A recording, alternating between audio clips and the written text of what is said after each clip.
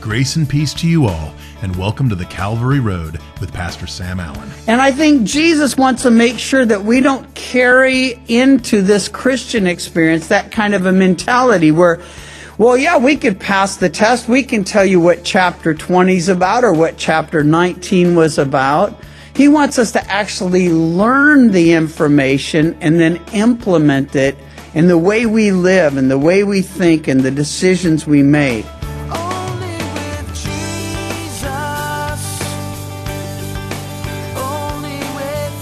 Today we are in Matthew chapter 20. In a message entitled A Faithful Servant, we are covering this chapter in its entirety. Starting with the parable of the workers in the vineyard and then moving through the rest of the chapter, we learn our Lord's heart as it pertains to serving. And if we truly want to be made like Jesus, we must become servants ourselves. Matthew 20, a faithful servant. Back in the early days of the Calvary Chapel movement, we sang a song that went like this: "Make me like you, Lord, make me like you. You are a servant, make me one too. Lord, I am willing, do what you must do to make me like you, Lord, make me like you." Now, I love the song. I love the melody. I just have fond memories of it. We do it from time to time. But the only problem I really have with that song is, well, there were lots of times when I was singing it where I knew in my heart, well, make me like you, yes, but that servant thing, I'm not really sure. And make me like you, but do I have to suffer in the process? And make me like you as long as there's no persecution or trial or tribulation involved in that making me like you, Lord. You see, if we were totally honest, we'd say, make me like you, Lord, make me like you. I don't want to suffer or serve. I just want to be with you. But in order to be like him, we need to, well, we're going to have to serve. Why? Because our Lord is, in fact, a servant.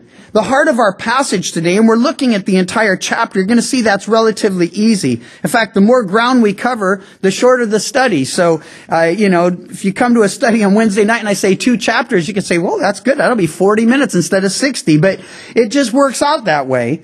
But I want you to look down at verse 25 of chapter 20, because this is the heart of the message today. Jesus called them to himself, his disciples that is, and said, "You know the rulers of the Gentiles lord it over them.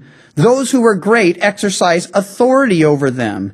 Yet it shall not be so among you.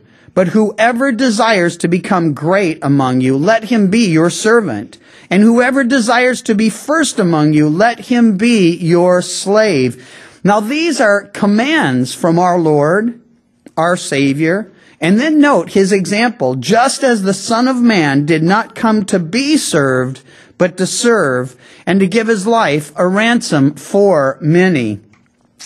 If you, and I wouldn't be surprised if there weren't a lot of you, are having a little bit of a deja vu experience. You're thinking, wait a minute, servanthood, I think I've been here before. Yeah, we really haven't. And here's what I'm thinking. The Lord knowing us so well, knowing that though we saw this earlier on and saw it again, and we'll see it again, and it'll come up again. Why does he do that? Well, he knows that we have a tendency to forget.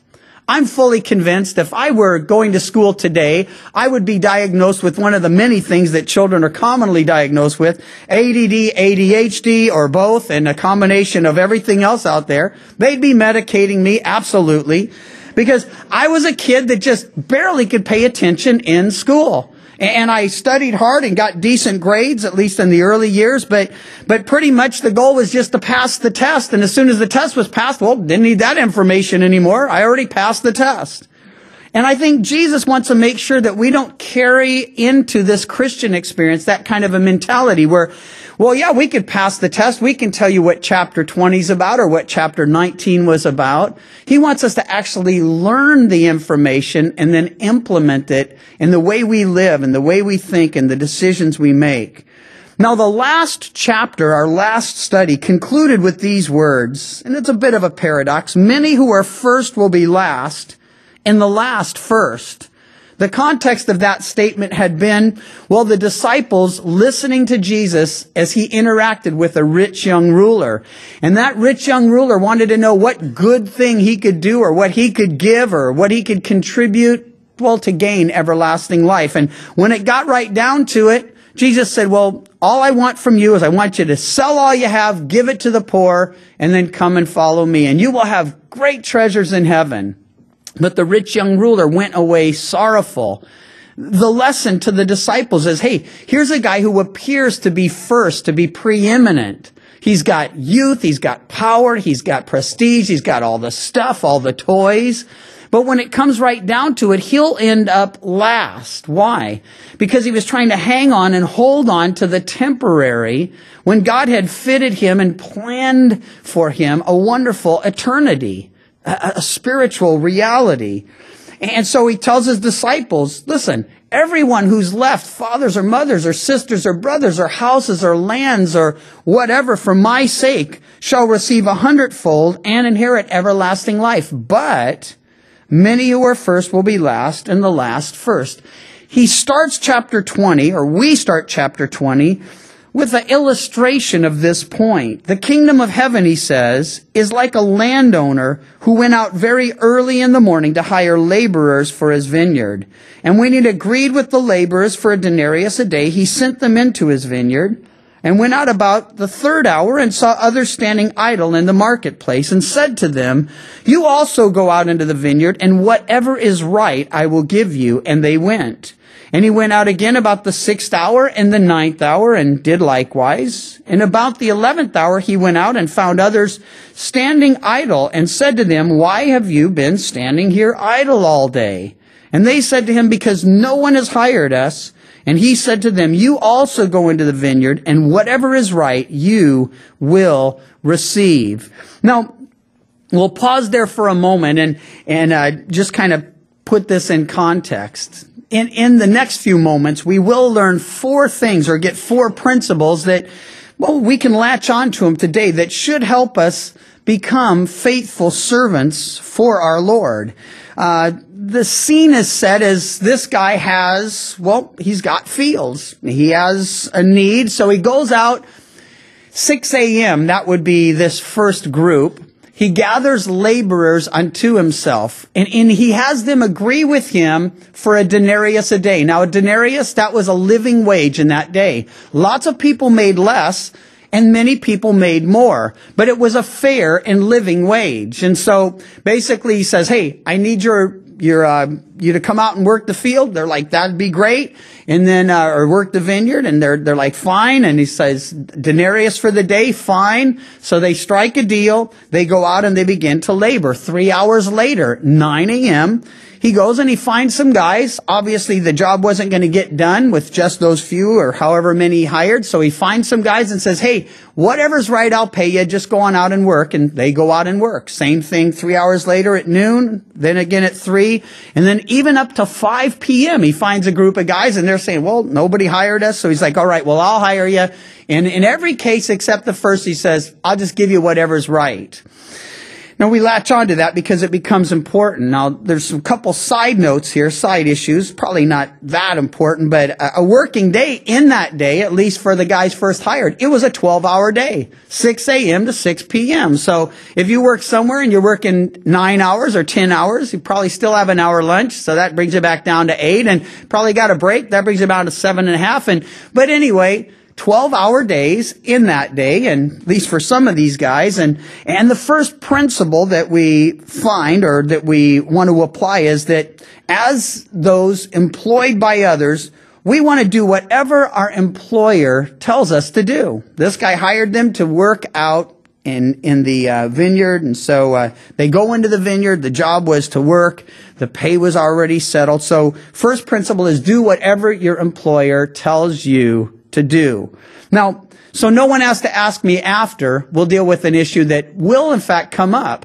And that is, well, what do I do if my employer wants me to do something unethical or illegal or immoral? Well, in that case, I have a good tip for you. Just tell them no. Well, you don't know my employer. Some might be thinking, what if he fires me? Well, then you don't have to work for him anymore. Who wants to work for someone that wants you to do something unethical, illegal, or immoral? And if you're worried about how you'll get another job, trust the Lord. You'll get another job. But the bottom line is, most of the time when we're asked to do stuff at work, and we don't want to do it, it's just because we'd rather not because it's unethical or illegal or immoral. And so whatever the job is, whatever they require of you, well, you're to do it. Why? Because we as Christians aren't just serving our employer, we're serving the Lord. We're told to do all things as unto the Lord. And so if I go out and you go out, and we have a desire to be good witnesses, we have a desire to be witnessing, sharing our faith. Well, people are first going to examine our lives, and perhaps one of the best contexts for that examination is the workplace. Because if we're diligent, if we're faithful, if we're honest, if we're people of integrity, people are going to take note of that. And so, first thing that we want to make sure we do as faithful servants is we want to do all as unto the Lord. That means we're going to do whatever we're employed to do. Now, the second thing is, well, we want to make sure that we don't suppose we deserve more than we've agreed on. And that's the second principle. Don't suppose you deserve more than you agreed on. And there in verse 10, we read, well, we back up a little bit. Let's see, I think we got down to about verse 7. When evening had come, the owner of the vineyard said to his steward, call the laborers, give them their wages, beginning with the last to the first. And when those who came, who were hired about the 11th hour, they each received a denarius. But when the first came, they supposed they would have received more. See, that's the second principle. Don't suppose you deserve more than you've agreed to work for. Now, I gotta admit that if I were in that line and I saw some guys and realized, hey, they only worked 1 hour, and they got a denarius, I'd think, man, he was just joking about the 12 hours for a denarius.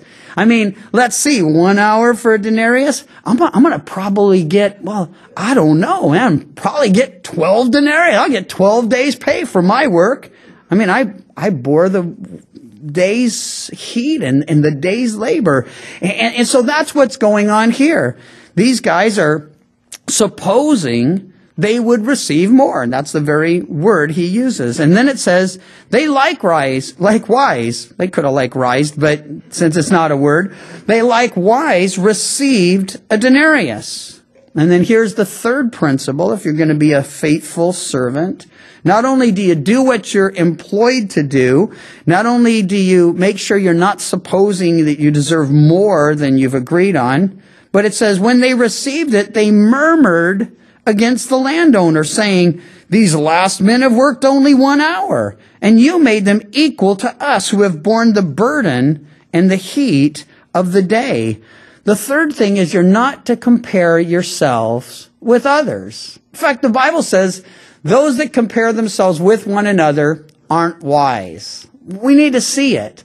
It's so common among us. And the truth is, unless we unlearn, well, many of the things we grew up with, we're going to always do these things. We'll continue to struggle with these things.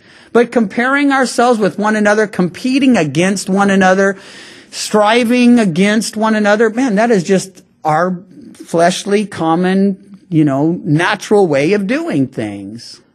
And so, basically, if you compare, a couple of things are going to happen. If you compare yourself with somebody who's doing poorly, struggling, and you're doing okay, you're going to feel pretty good about yourself. But if you compare yourself with someone who's doing better than you, well, then you're going to feel pretty bad about yourself.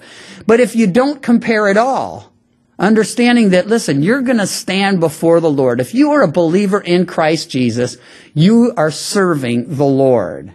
You're serving Him at home. You're serving Him at work. You're serving Him wherever you are. And so when you stand before Him, you're either going to hear, well done, good and faithful servant, or you're going to hear, what were you doing down there? And I'm hoping, of course, to hear the first, well done. Now, some people are going to be well done, but that's another whole issue. We'll deal with that in a moment. But if you realize that all your service is unto the Lord, that wherever you are, whoever you work for, you're representing the Lord, and you're to do all things as unto the Lord, well, then you're not going to be comparing your service with other service. And that's what they were doing. They're saying, hey, they only worked an hour. We worked 12 hours. There's no way we don't deserve more than them. And of course, the reason that's wrong is they had agreed for a denarius a day. Years ago, decades ago now, I recall a situation where I knew some guys. They were in a band, knew lots of Christian musicians in the early days. When I got saved, I was a musician, so I knew a lot of those guys. And so anyway, this band had an opportunity to play a rather big concert with a guy named Keith Green. Now, some of you know about Keith Green. He's long since gone to be with the Lord, died in an airplane accident. But in any case, the band, and they were friends of mine, they agreed for a price, and pretty much it was their minimum. And lots of bands have this. If you're in a Christian band, or maybe you're, whatever your thing is, you have a minimum of what you can do. I have no problem with that. People got to feed their family, take care of their responsibilities. I simply pass this on because what happened is they said, well, we'll do the gig for so much. Well, at this thing, they took a free will offering, and thousands came in, you see. But these guys had agreed for $800, and there was like 6 of them. So I think they got about $150 each. Keith Green, on the other hand, said, well, I'll just take whatever, the offering is. So he has no way of knowing. Might be $50, might be $5,000. Well, the way things worked out, because there was a contract with the first group, they got what they contracted for. Keith, on the other hand, well, he got all the rest. And I thought, well, that's kind of neat, Lord. And I was reading this passage back then about that time, and I thought, this is a lot like that. If you agree to something and you get what you agreed to, there's no reason to feel bad or to feel burnt because you got what you agreed to. And if somebody else gets a whole lot more, or seems like, well, they didn't deserve that, they didn't earn that, well, probably true. You got to know, the work was God's grace in the first place. These guys didn't have any, thing that they could demand of the owner. They couldn't go say, hey, you have to employ us. No, he chose them. He gave them opportunity. He gave them work. He set a wage with them. And so it is as we serve the Lord. It's really all of grace from beginning to end. And I think as servants sometimes, those of us who are serving, we forget. And we think, well, yeah, in the beginning, I know it was all grace, but now I've been faithful for so long that now he sort of owes me. No way. He never will. You see, that'll never happen. God will never be in our debt. Why? Because he has paid for our sin. He bought us. We were purchased with a price, and it was his shed blood, his sacrificial death. He gave his life that we might have life. And when we say, Lord, be my Lord and Savior, well, Savior, yeah, of course we want him to save us from our sins, yeah. But Lord means that now he's master and we're servant. So we do whatever he tells us to do. And we don't suppose we deserve anything. There's a point where Jesus says, if you've done everything you were told to do, you should still consider yourself an unfruitful or unfaithful servant. Why? Because the truth is, we've never done everything we were told to do. And if you could get to the end of the day and say, that was amazing. I didn't have one evil thought. I didn't have one sinful word. I never had a bad attitude. I did everything the Lord would want me to do. I didn't do anything the Lord wouldn't want me to do. By then you'd be so filled with pride, you'd be sinning again. And so no matter what, we're going to struggle in these areas. But we don't want to suppose that we deserve more. We don't want to compare ourselves with one another because it will always lead to the fourth thing we want to make sure we don't do, and that's criticize and complain or murmur against the Lord. When they had received, verse 11, and when they who had received it, they murmured, or when they had received it. It doesn't make sense when you don't do verse 10. So verse 10, when they came, they supposed they would receive more, and they likewise received a denarius. And when they had received it, they murmured against the landowner, saying, these last men have worked only 1 hour. You made them equal to us who have borne the burden and the heat of the day. You got to know that when it comes to things spiritual, we are equal before the Lord, and we can be grateful for that. And if you're working harder or trying harder or doing more, praying more, reading more, whatever the case might be, Just be grateful for the opportunity. Don't compare yourself with others. And you never want to be putting yourself in a position where you're criticizing the Lord or complaining against the Lord, murmuring against the Lord. And here's why. Romans 1 says that ingratitude, that ungrateful spirit, it is a rung on the ladder to destruction. Now, ordinarily, we think of ladders going up. So picture you're in a boat. You want to get out of the boat. There's a ladder. You climb down.